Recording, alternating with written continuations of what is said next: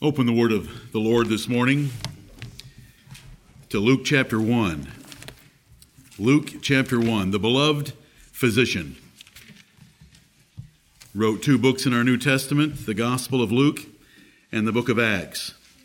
A companion of the Apostle Paul, writing to Gentiles, we consider him to have a different perspective on things than some of those gospel writers writing for the benefit of the Jews primarily.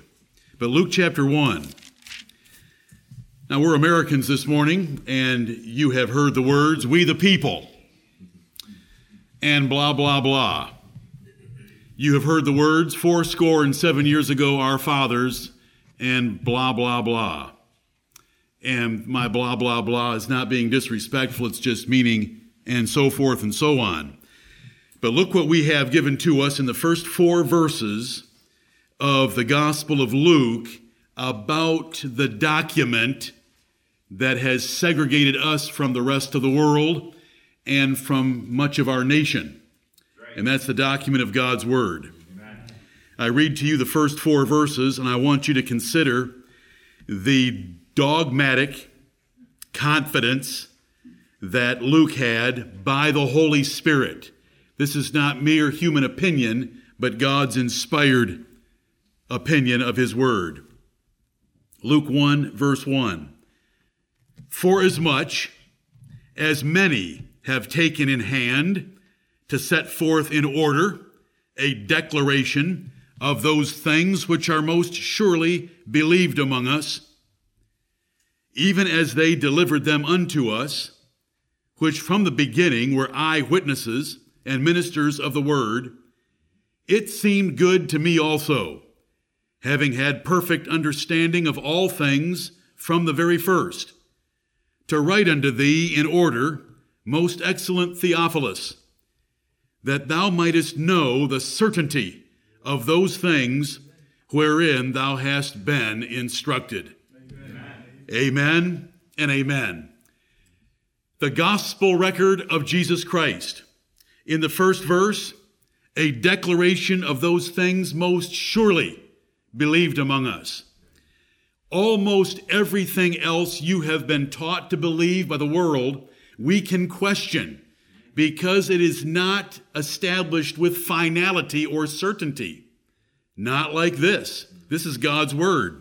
And so it tells us that the Gospel of Luke, and the same is true of the Gospels of Matthew, Mark, and John, the Gospels of Luke are a declaration of things most surely believed among us. And so this book of the Bible segregates and separates us from most of the world. Luke goes on to explain that as many, Matthew, Mark, John, have taken in hand to set forth in order a declaration of those things because they were eyewitnesses and had them delivered in the first person, face to face. Verse 2 tells us that. Luke says, "It seemed good to me also, having had a perfect understanding of all things from the very first." Usually when we hear words like that, we want to think that a person's rather arrogant or haughty. When it says, "having had perfect understanding of all things from the very first."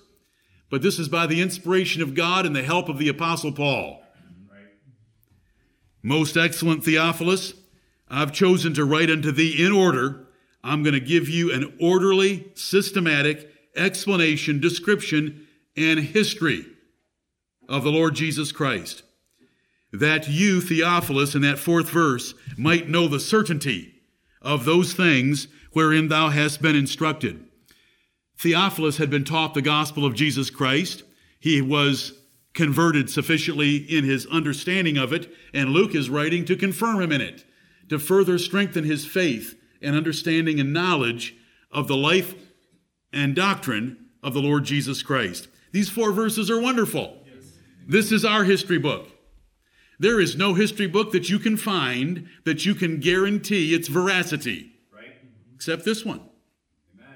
And this one has words in it like this. These aren't the opinions of men.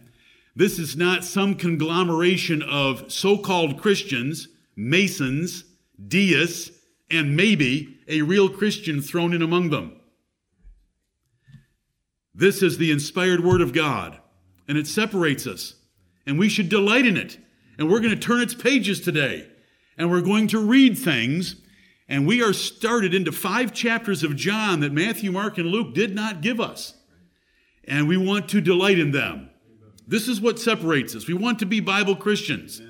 We want to follow Christ according to the Bible.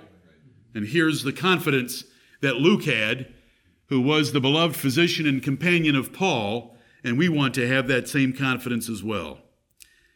Thank you, blessed God, for putting these things in writing to us. Amen.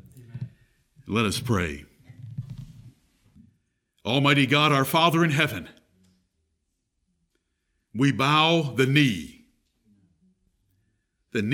of our heart before Thee. We bow our heads.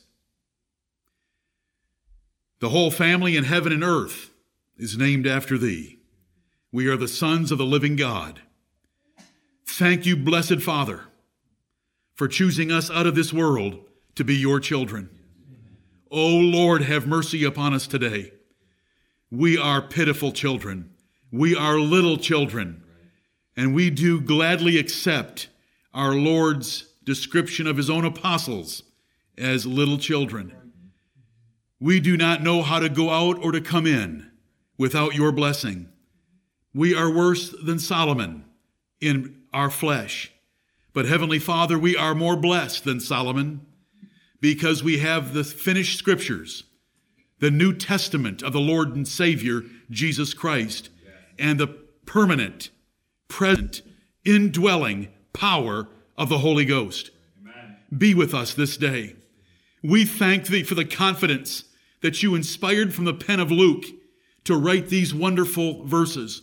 We're thankful for America. We're thankful for the preamble to our Constitution. We thank Thee for the Gettysburg Address by our President Abraham Lincoln. But, O Lord, far beyond them and far above them, we thank Thee for the inspired record of the King of Kings and Lord of Lords, Amen. The Lord Jesus Christ, the only hope of our souls, the Redeemer of all sin and iniquity. We thank Thee for Him. Amen. Heavenly Father, be with us today. Grant us a great measure of Thy Spirit and open the pages of Scripture to us that we might rejoice together in the things we see there. Let them bind our hearts and knit us together as a body in Christ, that our praise and worship to Thee will be with one mind, one heart, and one mouth. Amen.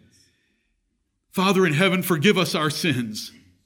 We come out of the world and our worldly activities to sit in an assembly of Your saints, as we do this morning, asking Thee to forgive us for the flesh that we have yet and the worldliness that we still succumb to at times, and the devil who casts his fiery darts at us.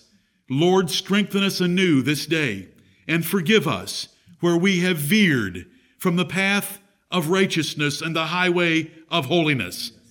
And bless us to be reconvicted today by Your power, Your word, Your Spirit, that will go forth from this place to serve Thee more perfectly.